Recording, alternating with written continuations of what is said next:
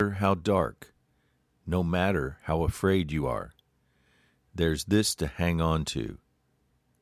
God cares for you. Top of the morning to you. When we consider 1 Peter 5, verses 6 through 7, with the eyes of love and a firm determination to get to know God better, we get into a verse, or we run into a verse that most people would rejoice at if they truly believed it. How often have we heard from those around us complain, "No one cares about me"? Well, this verse puts that notion to rest. Verse 6, "Humble yourselves under the mighty hand of God, that he may exalt you in due time, casting all of your cares and anxieties upon him, for God cares for you." There you have it, the truth. God cares for you.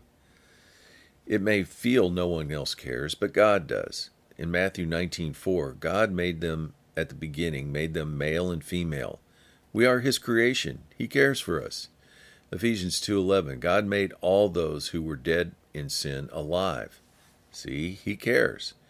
Acts 17:28, in him we live and move and have our being, for we are also his offspring. In the Old Testament, there was a king Manasseh. In 2 Chronicles 33:9, it says, Manasseh led Judah and the people of Jerusalem astray, so they did evil, more evil than the nations the Lord destroyed before the Israelites. Verse 10, the Lord spoke to Manasseh and his people, but they would not listen. Verse 11, therefore the Lord brought upon him to captivity for the king of Assyria, who took Manasseh and put a hook in his nose and led him to Babylon. Verse 12, in his distresses Manasseh sought the favor of the Lord his God.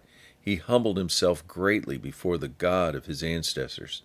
Verse 13, when Manasseh prayed to the Lord was moved by his prayer. God listened to his plea and brought the king back to Jerusalem and his kingdom of Judah. Then Manasseh knew the Lord is God. God was moved because he cares.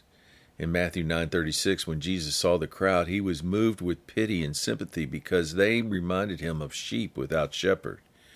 And one of the most shortest verses in the whole Bible, John 11:35, Jesus wept. This happened because Lazarus died. Bottom line, Jesus cares for us. Word of encouragement, the next time you get deceived into thinking no one cares for you, use God's word to cut away that lie. Jesus loves you. God has a plan for your life. James 4:8, draw near to God and he will draw near to you. Have a great day.